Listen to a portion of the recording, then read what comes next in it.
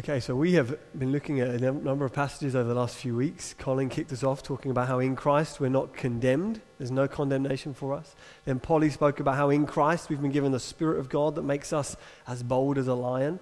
And last week John spoke on the subject of God now lives in us, that the Holy of Holies, the dwelling place of God, now resides in you. If you're a follower of Jesus, that's true of you.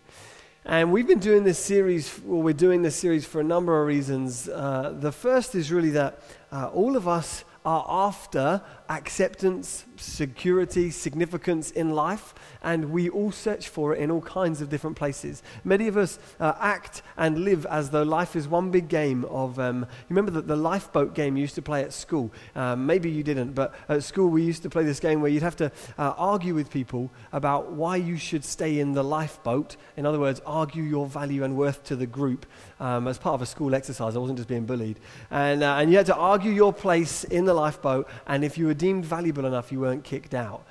And we often go through life as though life is a series of exercises like that, where we have to prove our value and our worth and find significance and acceptance in different places. And when we become a Christian, we find that we are more loved, more accepted, and more significant than we could ever hope to have imagined. And so we want to unpack that, because that's a human issue. That's not just a Christian, non-Christian issue. That's for all of us. We're all longing for that. So that's the first reason we've been doing this series. The second is that I understand that the implications for our lives of following Jesus are huge. And I've had a number of significant experiences and encounters, if you like, in my life as a Christian. When I became a Christian for the first time, experienced a power and a presence like I'd never known before. It changed me. When I was filled with the Holy Spirit for the first time, it changed me powerfully, gave me some confidence and boldness that I didn't otherwise have. When I've seen some people healed and seen some miracles, it's opened my eyes to the amazingness of God. But the most significant encounter that I've ever had in my Christian life wasn't a one-off encounter. It's been a series of encounters with the truth about who I am in God. There was an intense period in my life where I got hold of some of these verses that we've been doing and just reflected on them daily, and daily felt the truth of them start to impact me more and more, and it changed my life. And many of us will have been this summer to a number of Christian festivals and conferences like New Day, where we send our young people, and at those conferences we encounter God in a powerful way. And then we come back to normal life. And those powerful encounters are significant and wonderful. We thank God for what he does there. But if we don't learn to live well after the event of engaging with God during the summer, we end up in the same ruts that we found ourselves in before. So those conferences and summer festivals are often like the kind of shove that gets the car out of the rut so you can get driving again. Now we need to learn to be better drivers with our life and with our thinking. So those are some of the reasons, two of the reasons why we're doing this series. And if you are a Christian today, if you're in Christ, the Bible says, you are a new creation. The old has gone, the new has come. You're a child of God. You've been forgiven by God. You're now justified. You've been redeemed of God. You're now part of the body of Christ, God's people. And you're a disciple. That means a student, a learner of Christ.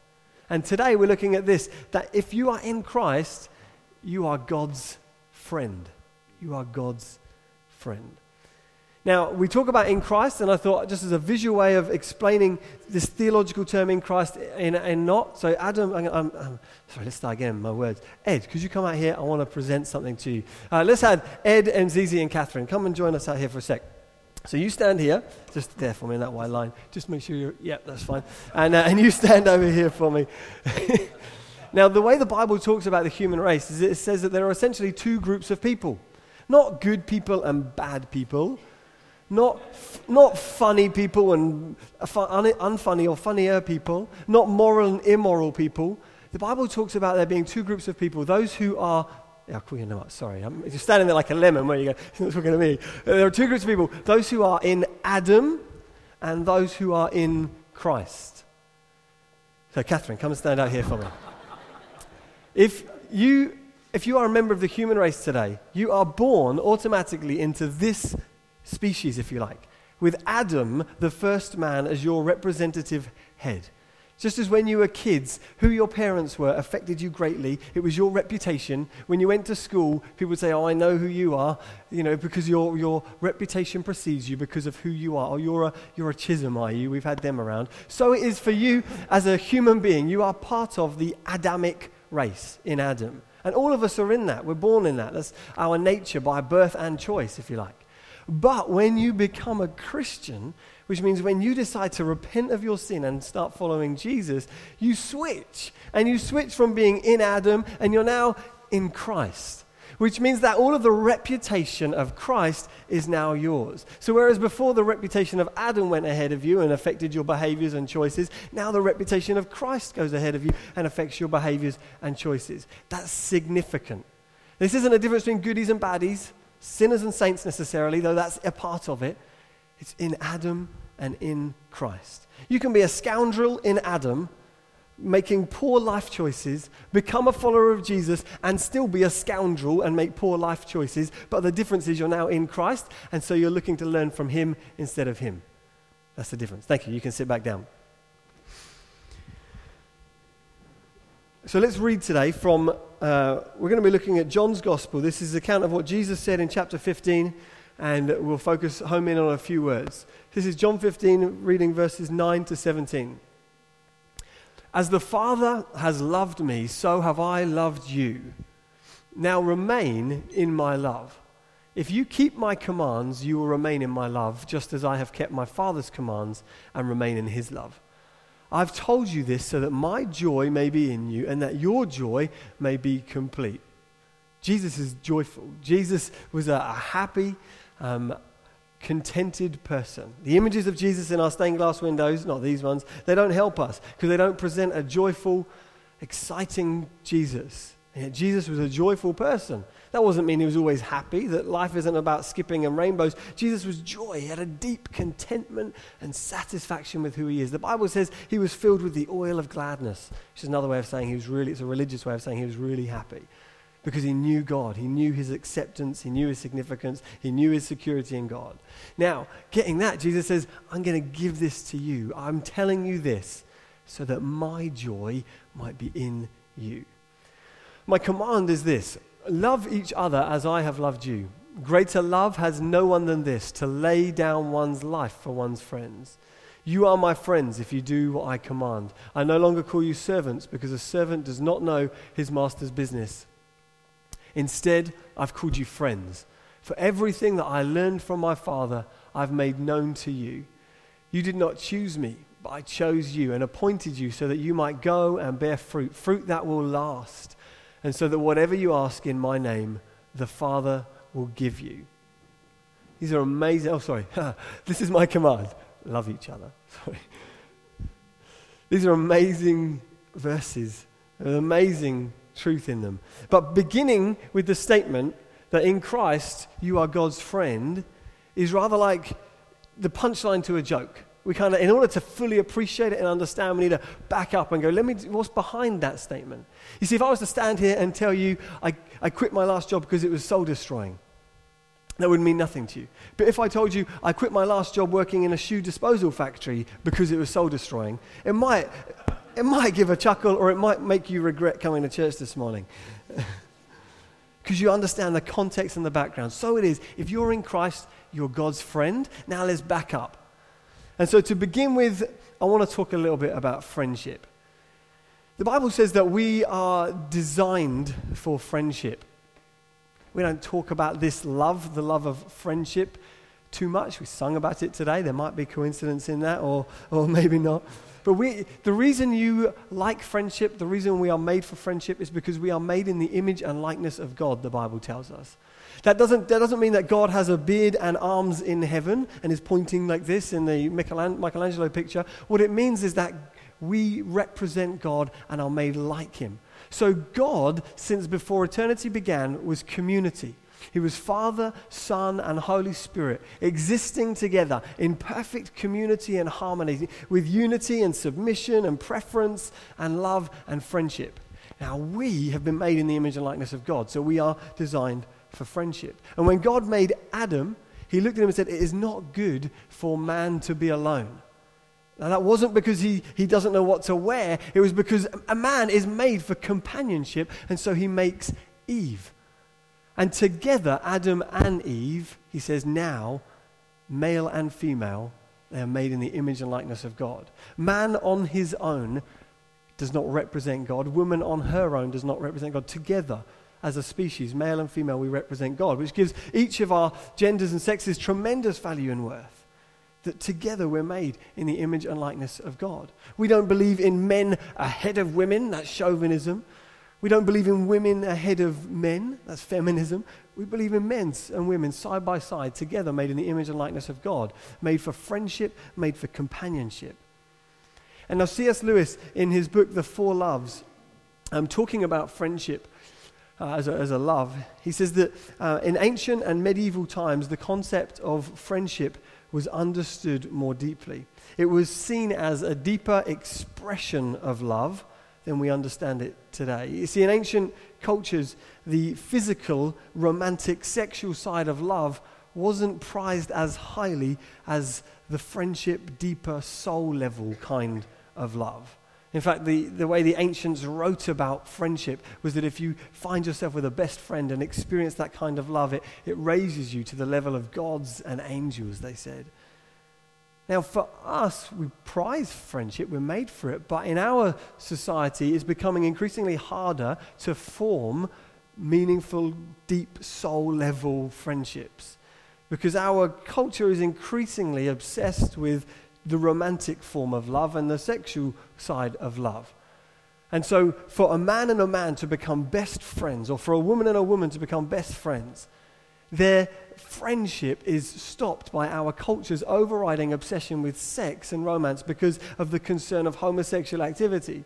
So if you see a couple of guys on holiday or a couple of girls on holiday together, in close friendship together, because of our cultural wiring, we think of that as being less than or more than just a friendship. That's because of our cultural backdrop. We need to understand that. But to have a best friend, to have someone that you can share every part of your life with, is a beautiful, life-enriching experience that we were made for.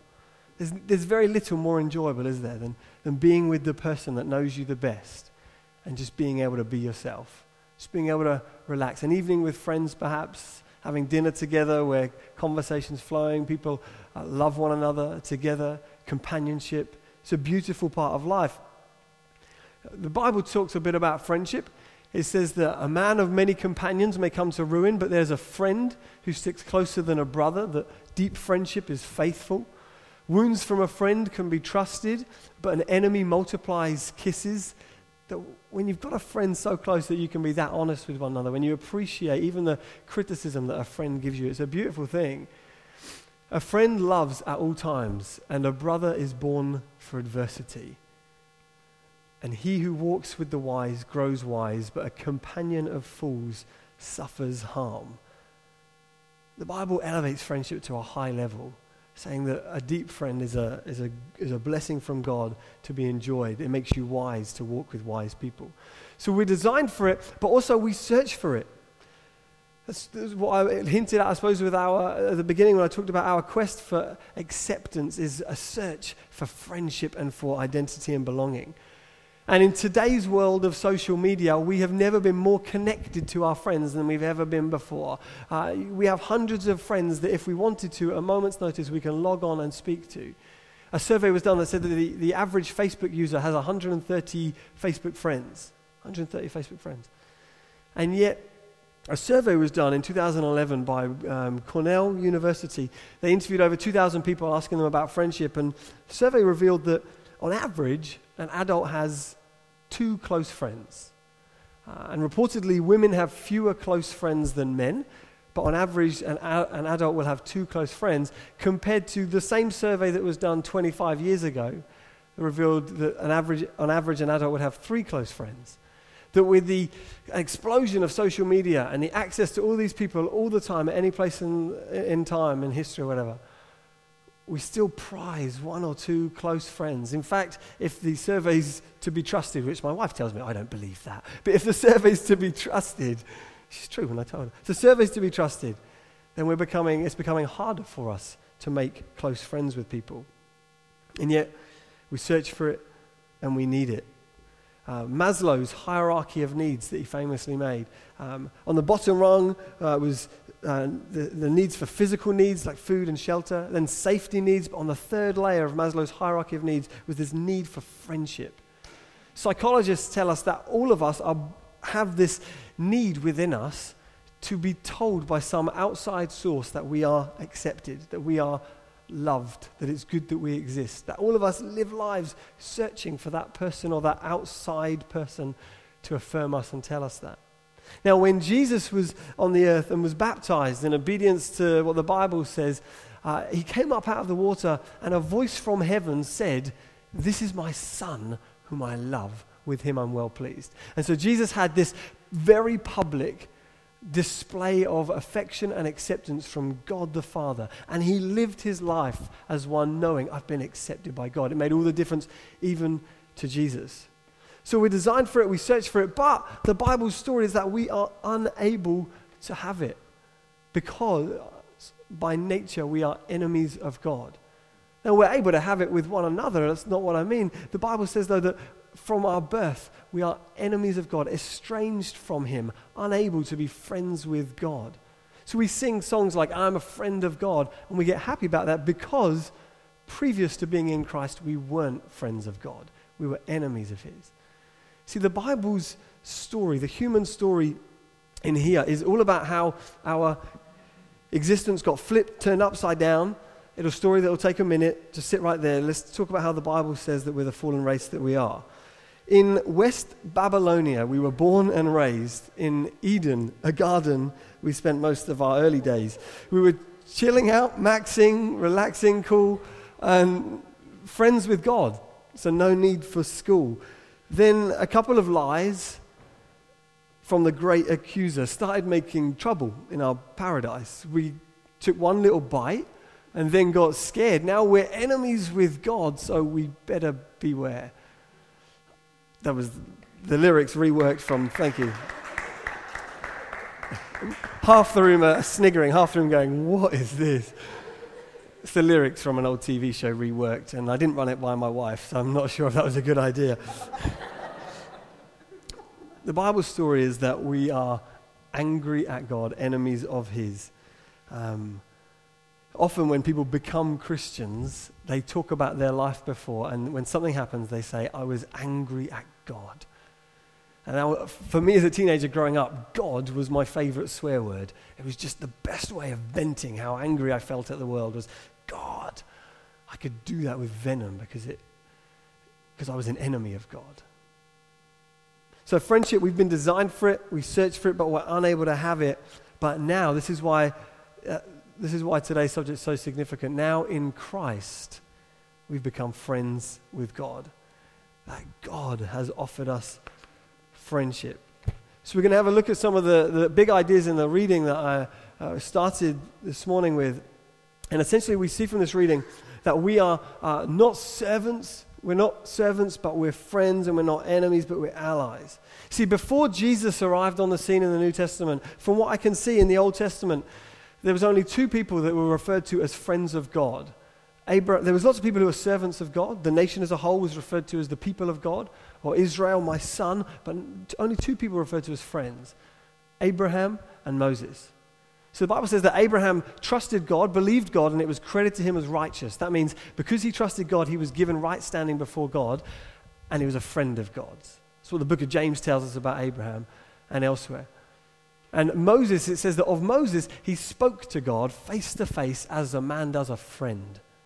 So these two examples of people in the Old Testament. And so from their example, we can see that friendship looks like obedience and trust and intimacy, conversation, speaking face to face. And actually in the reading that we had, that's what Jesus said. He said in verse 14, you're my friends if you do what I command. And in verse 15, he says, I've told you everything. In other words, I've spoken face to face with you, and if you obey me, then you're a friend of mine. Now, in Christ, our status of servant has been replaced with that of friend. And I run a gap year training program called Impact. where people over the age of 18 take a year out from life to serve in the church and grow in their relationship with God. And often in the interview process, we'll talk to them and we'll say, so why do you want to do impact training? And often the phrase that's used is they'll say, I want to serve God. Now, I know what they mean, and that's not a wrong thing to say, but I want to say, yeah, you can serve God, but you know, you actually, something more exciting than that. You're a friend of his. You've actually been invited to partner with God, not serve him. That's the shocking statement of what Jesus is saying. He contrasts servants and friends. So in verse 15, I no longer call you servants because a servant does not know his master's business. Instead, I've called you friends. For everything that I learned from my Father, I've made known to you. See, servants don't understand the business that they're part of. They just do what they're told. Just hand this out on the door, sell this product, make sure you do this, don't turn up late for that. They do a job. One Bible commentator says that slaves and servants are mere instruments to do what their master tells them to do. You're not a servant, but a friend now in Christ. So that means when you come to God, you can just begin by saying, hi, friend. Hey, buddy. We do so reverently, understanding who mighty God is, but we can do so confidently because he's our friend. You see, the difference between a servant and a friend is the difference between a spoon that stirs the pot and the cook that makes the dish. And God has invited you to not just stir the pot, but to make the dish, to partner with him. So Jesus says, everything that I learned from my Father, I've made known. In other words, we've become stakeholders now in what God's doing on planet Earth. If you're a Christian, you've been trusted and brought into the confidence of the Son of God. Now, imagine the scene. Fictitious though it is, but imagine the scene of the Father God talking to the Son of God, Jesus, talking about his business and what he wants to do on the earth, and the redemption and the justice and the peace and the restoration he wants to bring. And imagine him talking to the Son about this plan and seeing you standing there. Imagine the Father looking at the Son saying, can I talk in front of them? Jesus would say, of course. What you can say to me, you can say to them. Because everything you told me, I tell them anyway, because they're my friend. If you're a Christian, that's the position that you occupy. There's transparency. There's no secrecy. You can ask God for anything, about anything. He wants relationship with us. This friendship speaks of inclusion rather than a servant, which is exclusion. Nothing's off limits. Ask what you like. In fact, Jesus says this, whatever you ask in my name, the Father will give you. Jesus wants us to be those who are asking and asking and asking, building friendship with him. Now, the key to that verse is that Jesus says, ask in my name, which means that we don't necessarily have permission to ask for any kind of thing that we want on planet Earth, but we ask for things in Jesus' name. So we say, with the authority and backing of Jesus, in line with his will, I want to ask for this. So if I was to pick up the guitar and saying, and start smashing the guitar up and say, I'm doing this in the name of John, John would say, no, you're not doing that in my name. I don't want you to do that. And so when we pray, saying in the name of Jesus is not just a tag on at the end of prayer. It's actually the very right that we have to pray. And it's the confidence that we have when we pray. I can ask for this because I'm asking it in Jesus' name, with his backing, with his authority. So in Christ, we're friends, not servants, but we're also allies, not enemies. You now occupy a status as friend, not to serve, but to partner. Jesus' death on the cross has made that possible for us. See, Jesus saying to his disciples here, I now call you friends, not servants. He can say that because he has in mind something that's about to occur just a few days after this conversation where he's going to lay down his life for the sins of the world. And in doing that, he's going to take upon himself all of the enmity between God and man, so that anyone who now transfers from Adam into Christ becomes a friend because they're in Christ. So Jesus on the cross could say, Father, forgive them because they don't know what they're doing. And that was aimed at us. Now, we're allies and partners of Jesus. A friend is an ally that you fight with, that you can argue with, that you can pray with, that you share the gospel with, that you work side by side with. See, we now are in a relationship with Jesus where we are able to partner with him and team with him on the things that he wants to do. So when Jesus was here, what did he do? He restored broken people. He brought justice to situations. He trusted God in all circumstances, under all kinds of pressures. He kept doing that. And he kept encouraging others to do that. And so we do that. Jesus established gospel-centered communities and churches, and so we work to establish gospel-centered communities and churches. We work to build gospel-centered homes where Jesus is honored and exalted there. We look to live now as Jesus-honoring employees, and the way that we approach life is different because we're in Christ and because we're now partners with him. So Jesus puts it this way, my command is this, love each other as I have loved you. Now, being commanded to love, we're like, how can you command someone to love? That reminds me of a book I read by George Orwell in 1984, where Big Brother commands the citizens of the state to love the totalitarian dictator. Like, can you command love from your subjects? Well, no, but Jesus can. Jesus can because of the next verse. Greater love has none than this, to lay down one's life for one's friends. Jesus can command us to love because he has gone ahead of us and done the ultimate act of love that anyone could have ever done. So he's not asking us to do anything that he himself has not done. Jesus says, love as you have been loved. Parent as God the Father has parented you. Build community as God the Father, Son, and Spirit are living in community. That's the blueprint that we look to emulate. Now, on hearing this statement that in Christ we are friends of God, I'm sure many of us would have all kinds of objections or blockages, if you like, between this truth sinking from here to here. We're like, oh yeah, but what about this? What about that? Or if you knew what I was like, God surely doesn't call me friend. You don't know what I've been thinking about yesterday or what I did last week. Oh, God doesn't call me friend. I don't read the Bible very often. I can't remember the last time I prayed. I'm not this, I'm not that. We put all kinds of objections and barriers between us and God. I mess up. I never pray. Which actually leads to one final observation from this text. That in Christ, you have been chosen and accepted by God. What we search for, we've found, but not because we found it, but because he revealed it to us. You did not choose me, but I chose you and appointed you so that you might go and bear fruit. God has chosen you. He's sent you a friend request, if you like. Though you were an enemy of God, born angry at God, God searched you out. He knows what you're like, and he still chose you. You are accepted, and you are secure in that acceptance now. Oh, but I don't feel it. Your feelings are not a good way of judging truth. Let me say that. You don't trust your feelings. You trust the truth as revealed in God's word.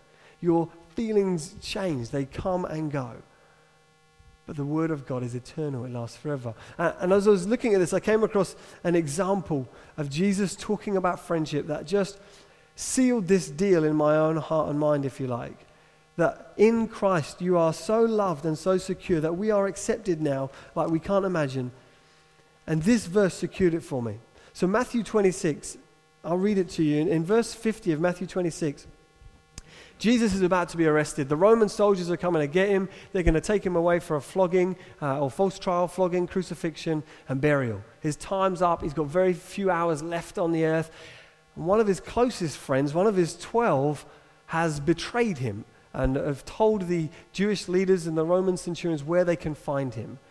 So Judas Iscariot, leading this army or brigand, if you like, of soldiers, comes to Jesus. And Jesus says in verse 50 of Matthew 26, Jesus said to him, "Friend, do what you came to do."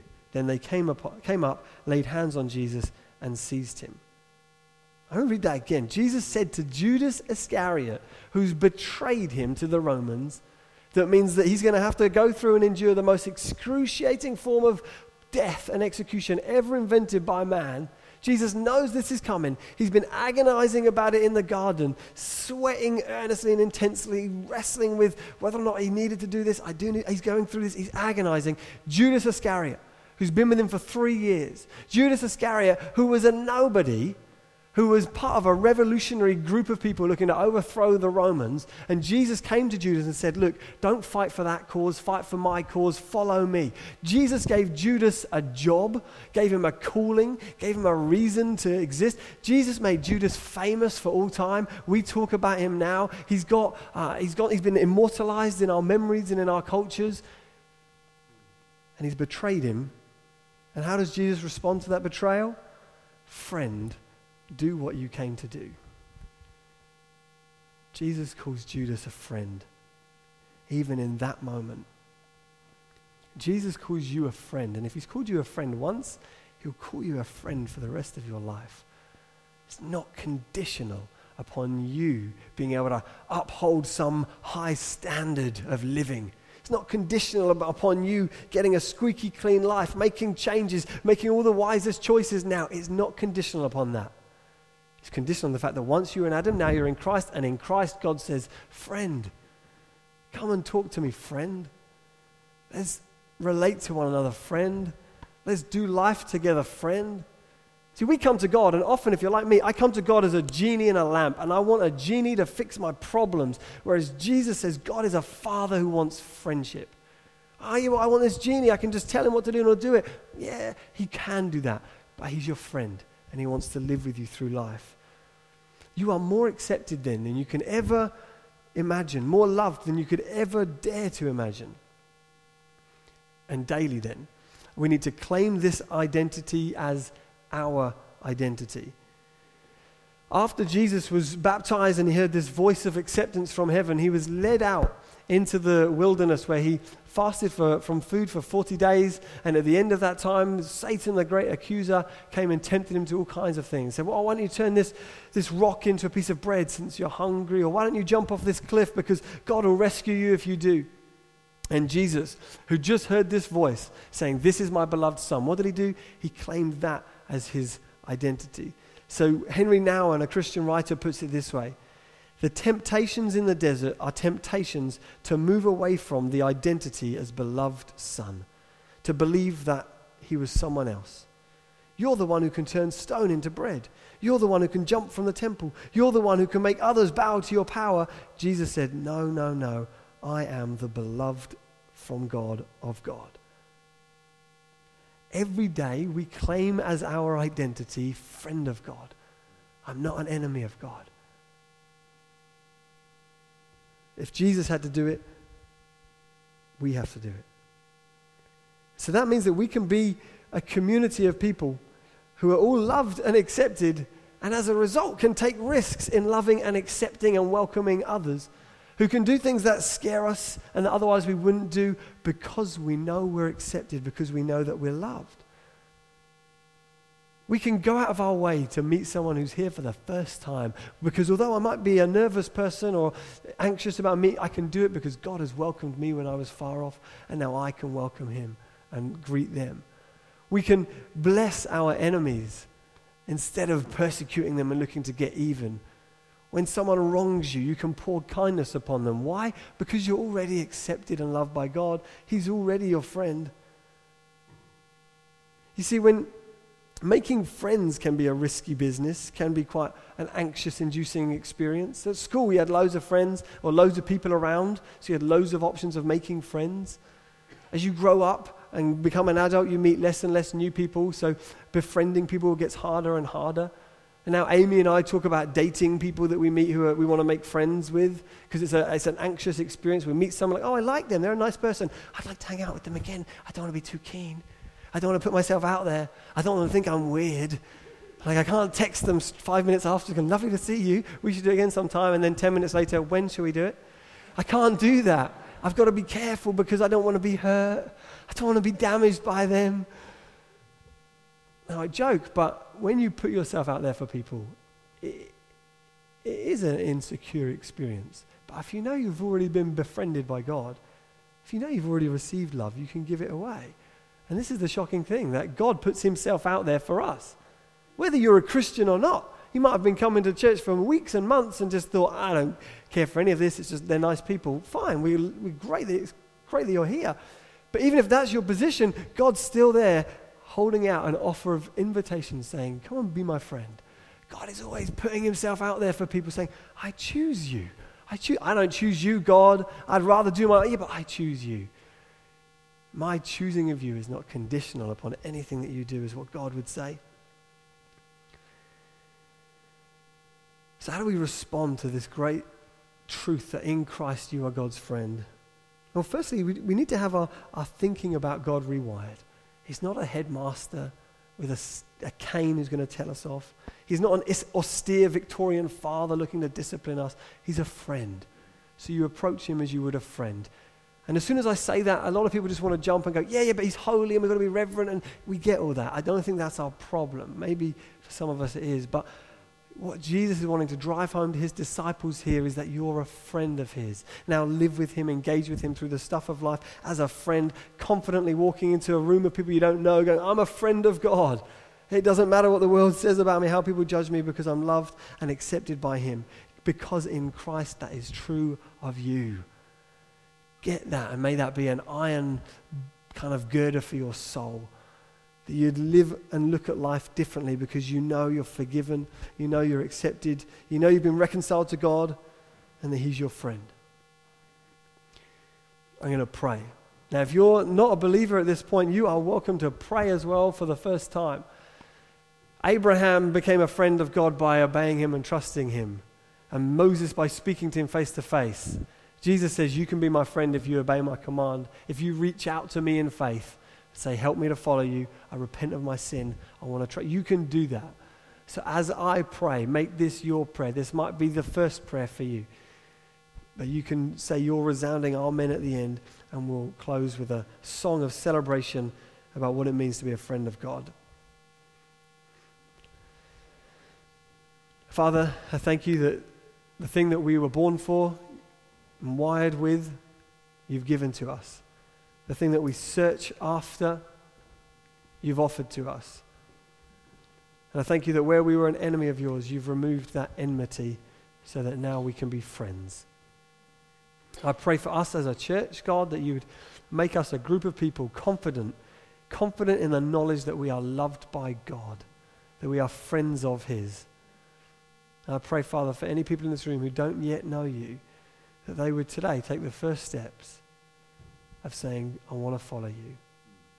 In fact, if you're not a believer and you want to, let me help you out by praying. Just repeat the words I'm about to say. You can pray them in your head or out loud. It's up to you. But you can say this. God, I'm sorry for the wrong that I've done. I'm sorry for the ways I've disobeyed you. Today, I choose to trust you. Today, I choose to be a friend of yours. Help me to learn from you and live as you want me to. Amen. Amen. Why don't we stand to our feet, guys, and celebrate together?